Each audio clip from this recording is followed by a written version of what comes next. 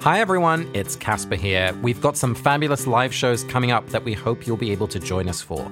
We're in Cambridge, Massachusetts on October 2nd, Washington, D.C. on November 7th, Chicago, Illinois, where my uncle was born, on November 21st, and St. Louis on December 19th. We hope to see you there.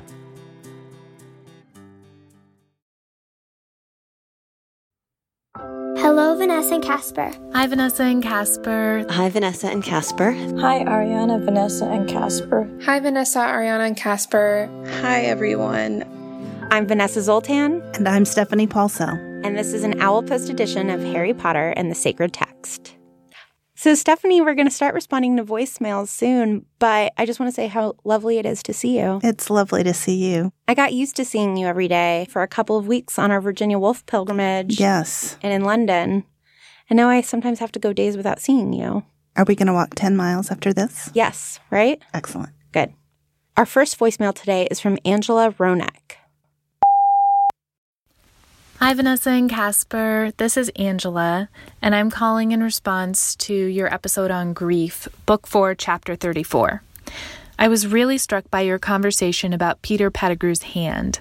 When Casper read the quote from St. Catherine of Siena and said that we undermined the preciousness of our own bodies, it gave me chills. I spent a semester abroad in Siena, Italy in 2009 and walked by the Basilica San Domenico every day, often stopping inside. What kept drawing me back was St. Catherine's relics, including her head and her thumb, preserved from the 14th century. These 700-year-old body parts are now precious sources of sacred reflection and renewal. I hadn't thought about the cathedral or St. Catherine for a really long time. About 2 years ago, at age 27, I noticed a lump in my breast and was diagnosed with stage 3 breast cancer. I had a mastectomy, chemo, radiation, and am now on hormone therapy, all of which have changed my body in radical ways. One of the strangest experiences I had was talking to a medical resident about the skin and breast tissue that were removed during my surgery. I kept asking what had happened to them. I just didn't really understand. And he said, "They're in a bucket somewhere in the basement of this hospital." That felt very shocking and sad to me. Not that that's where they were stored, that kind of makes sense, but the way he said it, it made my body parts sound like trash. When I was in the midst of treatment, I was in survival mode. And now that I'm coming out of that intense time, I've found myself in a season of grief for the life I thought I would have and the body I have lost. As your guest, Matt Potts, suggested, I'm learning to live with that grief.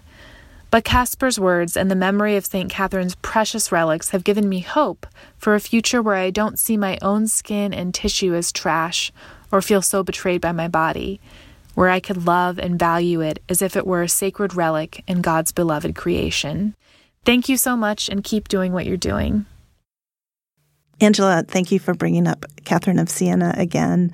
I've been to Siena, too, and seen her head and her finger, and it is truly amazing.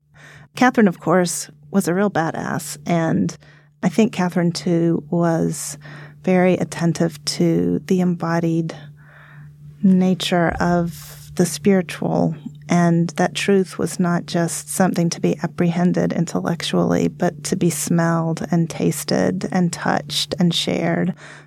But I love, Angela, your desire to bless your body, the parts of your body that you've lost and the body that you have. It reminds me of when I was much younger, I had a miscarriage, and when they went to look and see what was going on, the technician, the ultrasound technician, asked me, "Who told you were pregnant?" as if I wasn't pregnant.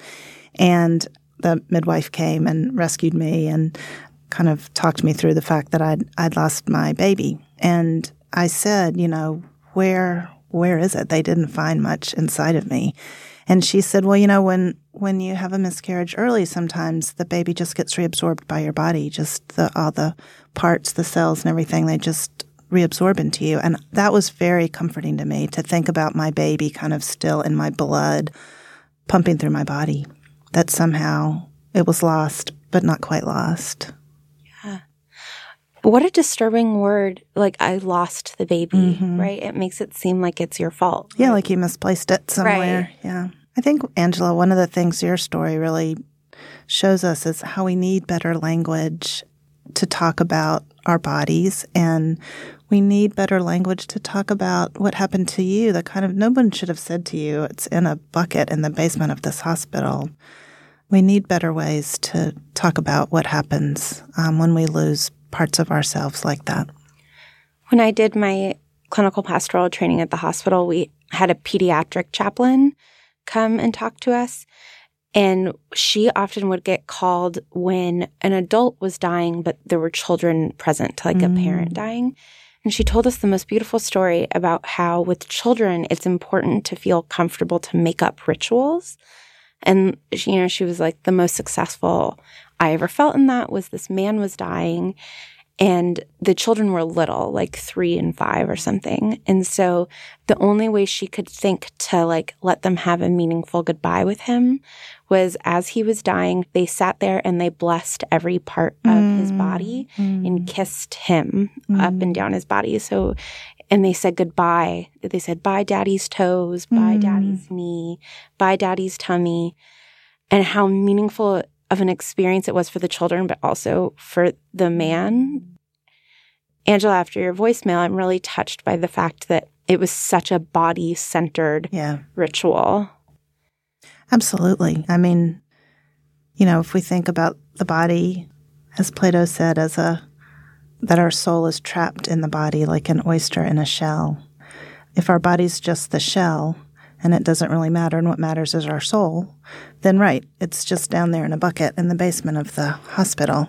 But if, as Angela understands, that's part of her, and it's not her shell, it's part of herself, then we need ways of talking about the body that always blesses the body. Our next voicemail is from Michelle Solomon. Hi, Vanessa and Casper. This is Michelle in Savannah, Georgia. I've just finished listening to the episode on chance and was inspired by your Lectio Divina. The gargoyle remained immovable. And that scary stone gargoyle trying to ward off evil in front of Dumbledore's office, that sacred inner sanctum of the school, reminded me of the metal detectors that have just been installed in my child's elementary school, which, like the gargoyle, are utterly useless. There's one metal detector. It's at one of many entrances. It can easily be walked around. It's staffed by somebody with no training who is unarmed. It's not in use most of the time. The middle schoolers don't go through it. I mean, it's just useless. And the thing is, even if we hardened up this target, it would still be useless because you can't ward off evil. If the school was a hard target, inside there would be a soft target someplace else. There's kids coming and going at pick up and drop off. There is no defense in this way, just as the gargoyle in front of Dumbledore's office has completely and totally failed. Harry runs through all of the passwords, all the candies he can think of, and up he goes. And inside the office, he finds the Death Eater, who is going to be responsible for Cedric's murder and the rise of Voldemort and the next attempt on Harry's life. And he's gotten right past that gargoyle. And that's the way gargoyles work, right? They don't actually ward off evil. They just make us feel better. They're just a story we tell to make us feel safe. But in your Lectio Divina, you talked about how that gargoyle matters to Harry. It does make him feel safe. And he does feel safe in Dumbledore's office, even though he's standing there with a Death Eater and it's a false sense of security. So I wonder if the stories that we tell ourselves about being safe in an unsafe world are necessary, and that maybe I should give the makers of gargoyles more generosity than I have been, because I first saw this metal detector and I got so angry at the waste of money that could be spent on mental health care. But maybe I need to rethink that and offer a blessing to the makers of gargoyles who are doing the best they can and telling us the stories that we need to hear. So thank you guys so much, and I'd love to hear your thoughts. Thank you, Michelle, for that really thoughtful voicemail. The way that you were talking about that gargoyle made me think for the first time about how I feel about mezuzot, which are Sometimes you'll see in Jewish households, there's this little capsule in the doorways, and inside those capsules is a prayer, a blessing over the house. I, as a secular Jew, still hang a mezuzah every time I move into a new house, and I always have a mezuzah up on my front door. It's always sort of one of the last things I do when I move in. I put up my mezuzah to say, like, this is no longer a pile of stuff. This is now my home. And so I think that the gargoyle might not effectively be protecting Dumbledore, right? Like Barty Crouch Jr. is in his office. But I agree with you. I still think it matters. I have a similar story. My sister and I went on a pilgrimage in the UK a year ago, and we walked on St. Cuthbert's Way, and we each bought a St. Cuthbert's cross at the end of it and brought it home with us. And I hung mine by my front door. And when I lock my front door at night before I go to bed, I touch it. And I don't touch it because I think that will keep intruders out of my house. I touch it to bless my house, to express my hope that I will be safe through the night, that my family will be safe through the night. My daughter and I have a ritual that when we get onto a plane, we always touch it as we cross the threshold into the plane and just offer a little prayer for the pilots and the mechanics and just hope that everything's going to work. And while I don't think that my touching the plane keeps the plane in the air, if I forget to do it, I always wish I had, not because I think I'm going to keep us flying safely, but because my ritual is undone, it's incomplete. But there's something about the metal detector at the door of the school that doesn't quite provide an analogy to the mezuzah or the cross or even the gargoyle. It seems more than a story we tell ourselves, or maybe less than a story we tell ourselves. It seems to be saying, this is going to keep our children safe. It's less ambiguous a symbol. It seems to promise something that the gargoyle and the mezuzah and the cross can't promise. Right. Like the problem is in its specificity. It's like, if I can catch metal, then your children will be safe. When we know that it's A, it won't catch all the metal, and B, it's not just metal that can harm our children. And so it gets to the heart, I think, of like what we say sacred versus profane is, that a text is sacred as long as it's generative, as long as you can tell more stories based on it, which you can about a cross or a mezuzah or a gargoyle, right? There are books written about these symbols. But a metal detector is a promise of a single skill. It is a metal detector. Like that is its only job. And it might keep us from doing other things. Like we might think, well, I've got the metal detector. I don't need to work for better gun laws. I've got a metal detector. I don't need to vote. That the metal detector is somehow the last thing that needs to be done. This next voicemail is from Jaxn Hill. Hi, Ariana, Vanessa, and Casper. This is Jackson, an old married lady who could be your grandma and who enjoys your podcast very much. I just listened to Chapter 32, and I was stricken by Casper's mention of the ritual surrounding Voldemort's resurrection. I thought it would occur to Casper, as it did to me, that the incantation had the sound of a bizarro world Eucharist ceremony. Wormtail spoke of bone of the Father, flesh of the servant, blood of the enemy, an unholy trinity of sorts, where Catholics and other high church Christian denominations would speak of Father, Son, and Spirit. I feel that probably J.K. Rowling, with her Church of Scotland upbringing, was well aware she had created a sort of anti-communion in this scene. The blood of Christ administered in the Eucharist, wine was anything but forcibly taken, according to the Christian teaching. In fact, Jesus said no one takes his life, but he lays it down willingly. The same for his flesh, which is what we receive in communion, the body of Christ given for you. Eucharist is designed in high church tradition for our resurrection. We consume the body and blood of Christ and so partake in his holiness. In this reverse communion in the cemetery, nothing is willingly given, no matter what Wormtail says. He isn't willing to give his flesh. He's afraid not to. You know Tom Riddle's father was so mean he never would have given Tom his old bones, and of course Harry doesn't want to give his blood. The contrast is quite obvious. This Eucharist resurrects evil. while the body and blood of Christ are said to be resurrecting love, which is the nature of Christ, in us. What do you think?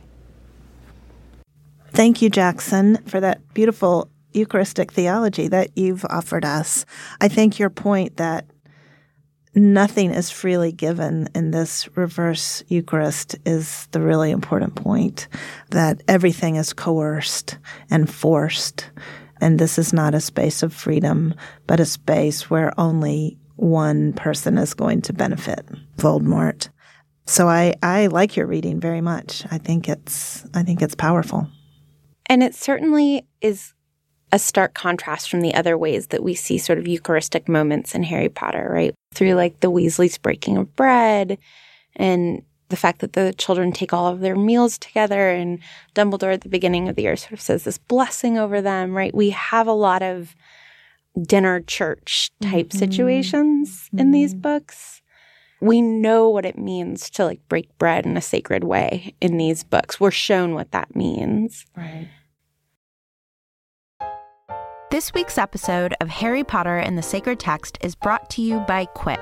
Harry Potter and the Sacred Text listeners, I don't want to scare you, but 3 members of the Not Sorry Productions team have recently lost a tooth. Now, none of this was because of bad brushing. It was because of accidents that happened. But I am concerned about people who love Harry Potter and their teeth. Quip's electric toothbrush can help you in your routine of keeping your teeth healthy and sparkling clean. The mirror mount for your Quip toothbrush puts brushing front and center in your bathroom, so you'll remember to bookend the day using your new brush.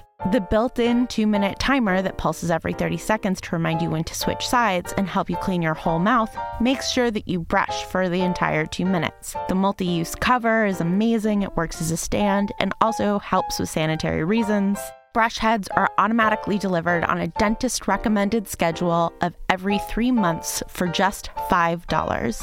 A friendly reminder as to when it's time to refresh and stay committed to your oral health. Please, this is a public service announcement from somebody who has all of her teeth and who loves a lot of people who have recently lost one tooth.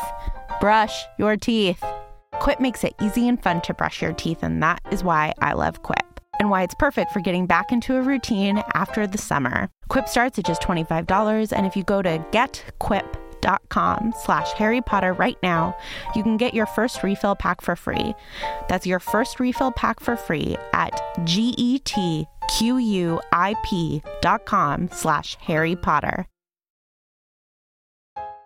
My brother and sister-in-law have a fig tree, and it makes me sad because I live 3,000 miles away from the fig tree, and I love figs. I think they are like proof of a higher being. Now I resent them less because due to Fleur's amazing Hanami scent, I get to smell like the fig tree. They make stunning, non-toxic perfumes, and they list all of their ingredients online. You get a good scent made with clean ingredients. And the sample process is just good old fun. Here at Harry Potter and Sacred Text, we actually got to put together our own Fleur sample set filled with our favorite scents. So if you're not sure where to start, make sure that you check that out. And definitely try to smell like my brother and sister-in-law's fig tree with the Hanami scent. Then when I meet you, I'll love you more because you'll smell like home. Go to fleur.com/Harry Potter today to check out our curated sample set and get 20% off of your first custom Fleur sample set. That's PHLUR.com/Harry Potter to get your first 3 Fleur fragrance samples at 20% off. Fleur.com/Harry Potter. This next voicemail is anonymous, and we just want to offer a warning that it contains a very sensitive story about violence against children. So please take care of yourself and skip forward if you need to.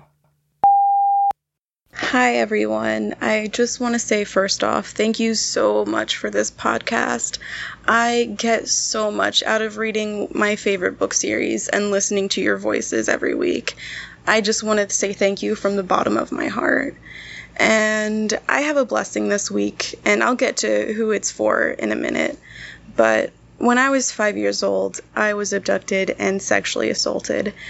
And once I was out of immediate danger, once I was back home and safe, I could see how much pain my parents were going through because of this.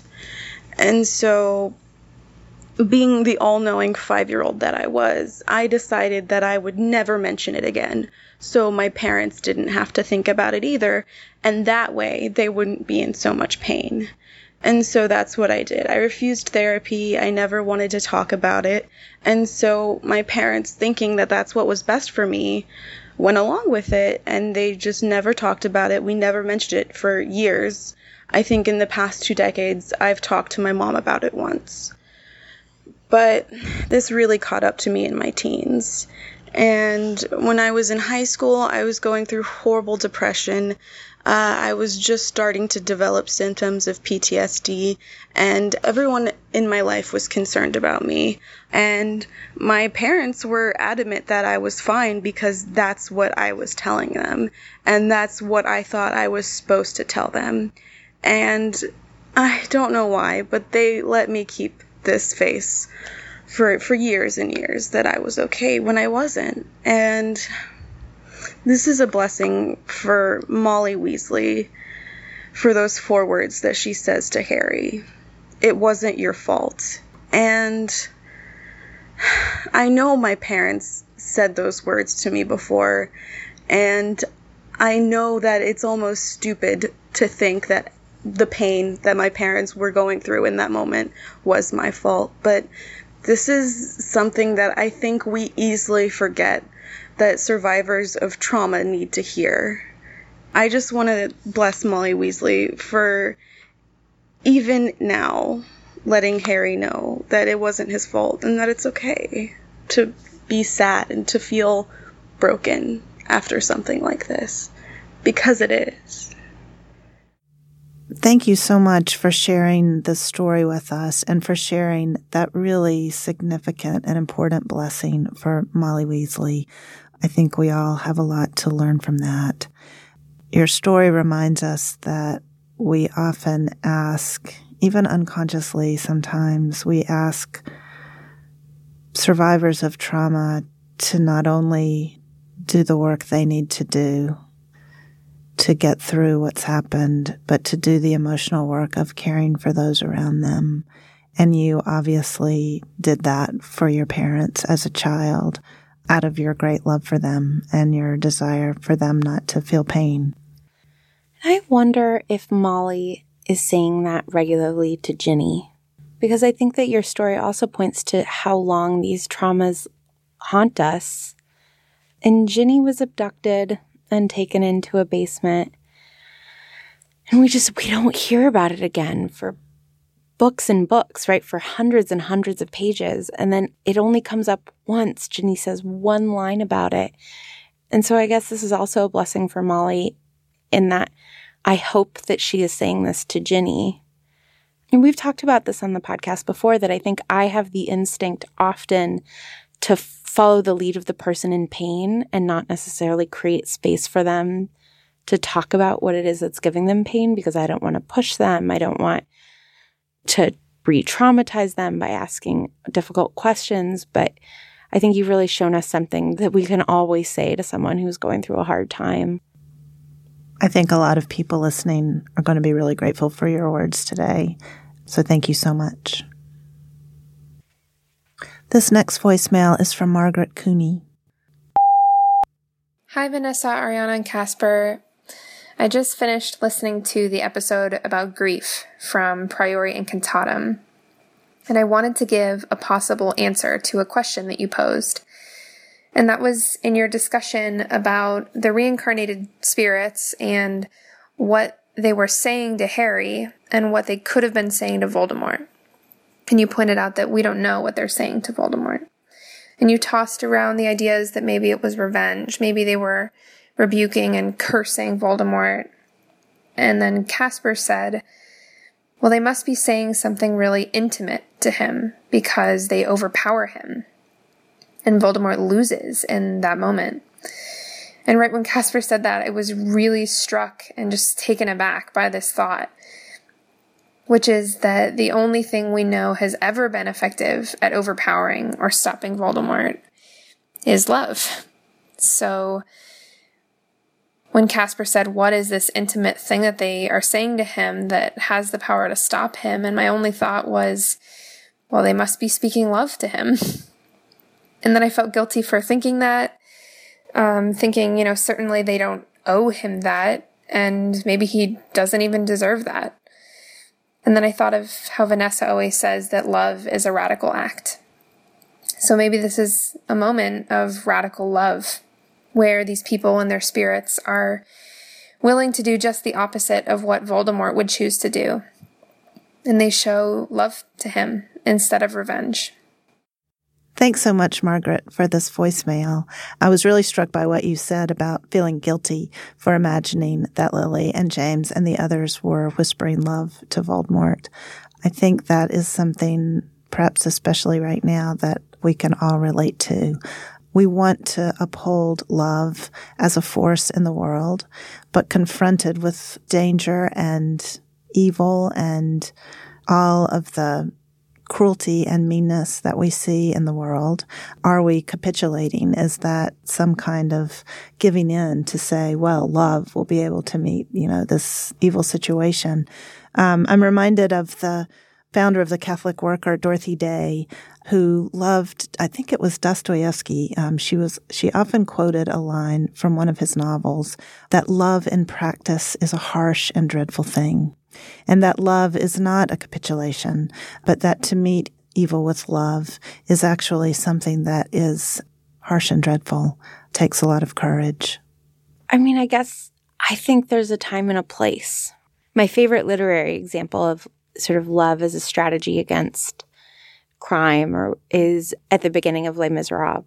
And Jean Valjean steals from a priest, and the priest says, not only did he not steal from me, Jean Valjean, you forgot the most precious things. I gave you all this as a gift, and let me give you more. I really believe you can draw a straight line from me reading that to ending up in divinity school. It blew my mind as a response to being robbed, right? To say, take more.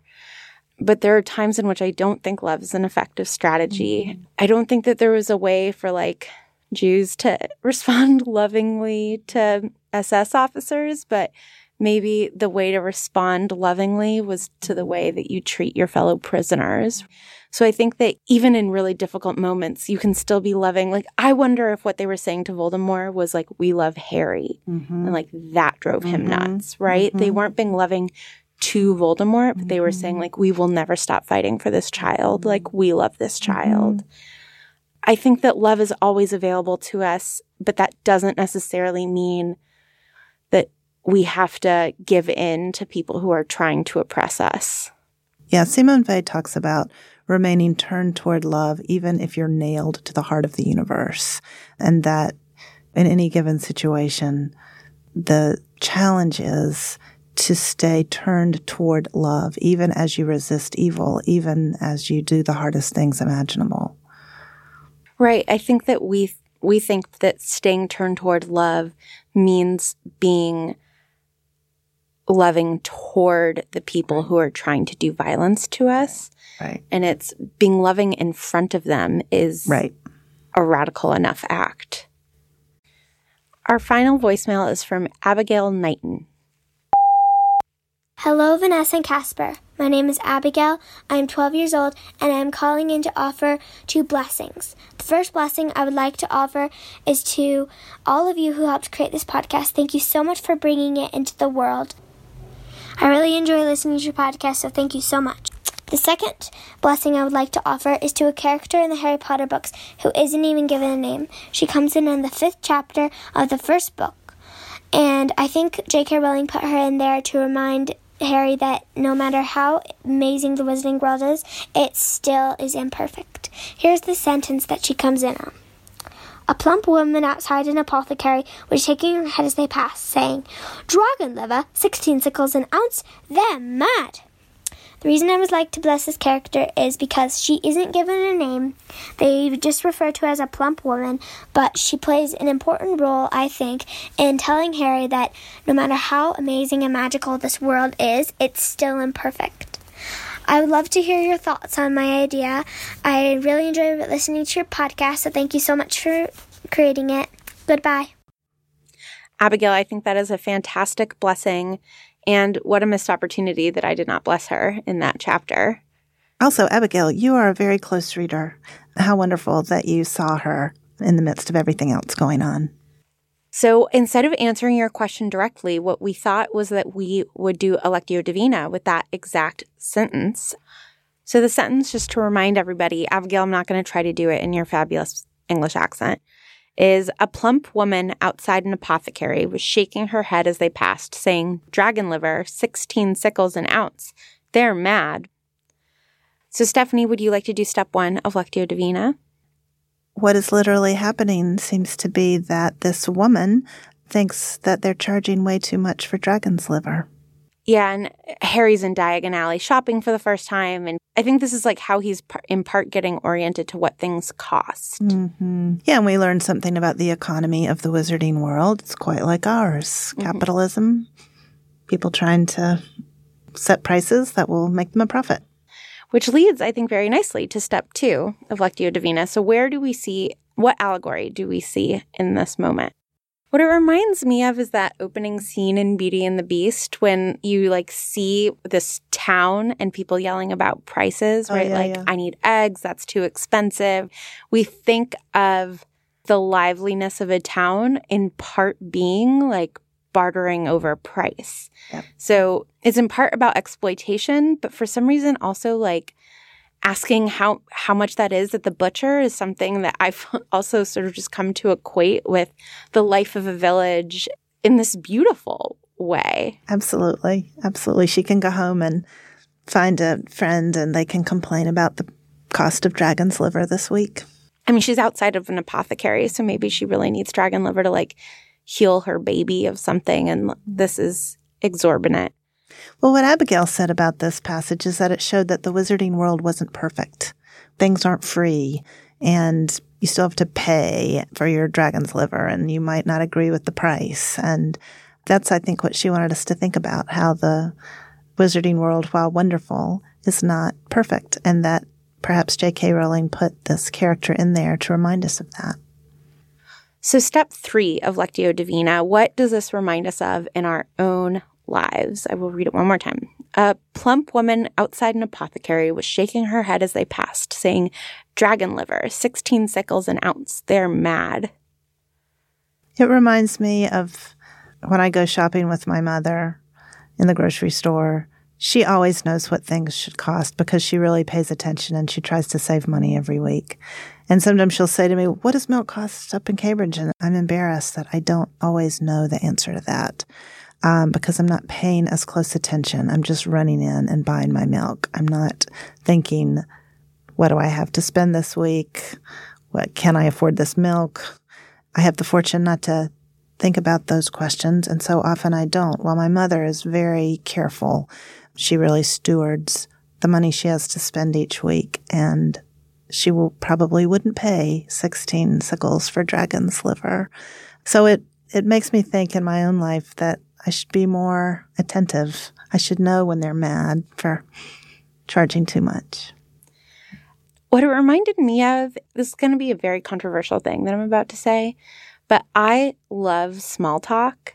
And I know a lot of people hate small talk, but I think talking about the weather and how much things cost and complaining about the things that we all complain about, I think is just one of the great human projects. And is so fun. I love complaining about mundane things. And I obviously also love deep conversations, but I just think that there is something performatively beautiful about small talk. And so, just if last week it was 15 sickles and this week it's 16, and she were to come home and tell me about this, I think that is endlessly interesting. I agree with that. It reminds me of Timothy Snyder, the great historian of fascist movements in the 20th century, who's said in his little book on tyranny, one of the ways to resist tyranny is to cultivate small talk with your neighbors because it creates community. And if you look people in the eye and complain to them about dragon's liver or the weather or whatever, then you draw each other into the community, and it's harder for powerful regimes to harm people who are connected to one another through community. So step 4 of Lectio Divina, what action do we feel called to? And I will read it one more time.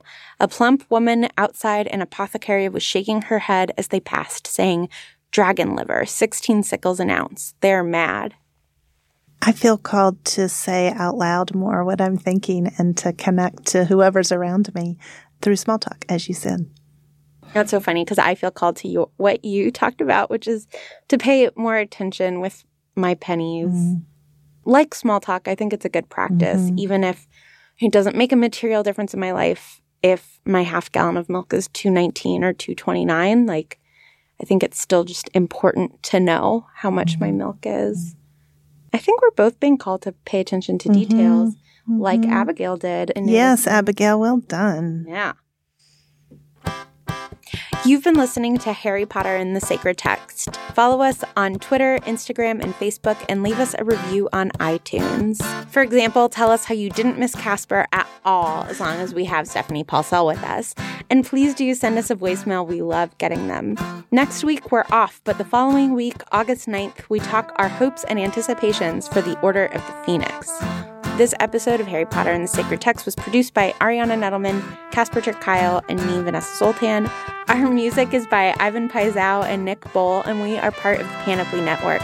You can find ours and other great shows at panoply.fm. This week, we would like to thank Stephanie Paulsell, Amanda Madigan, and everybody for our voicemails this week. Angela Hronek, Michelle Solomon, Jaxn Hill, Margaret Cooney, and Abigail Knighton. We would like to thank, as always, Rebecca and Charlie Ledley, Julia Argy, and in a different capacity, Stephanie Paulsell. Thanks, everybody, and we'll talk to you in a few weeks. Bye-bye. I got corrected on Lectio Divina on our pilgrimage. I was in a small group. Vanessa gave us the sentence, told us to do step 1, and Brooke and I immediately started, just literally. You're not doing it right. And she was right. We weren't. And you're like, I taught Vanessa. Shut up. I'm Joseph Fink, and I'd like to introduce you to I Only Listen to the Mountain Goats, a podcast about the shifting line between artist and fan. When I was a child, reading the authors that I loved and listening to the music that I loved, the thing I got from that is that feeling of being understood somehow, and that weird connection, where it's not the person, it's not the stranger, it's the thing they've made that opens this space for self-reflection. I Only Listen to the Mountain Goats. Find it wherever you listen to podcasts.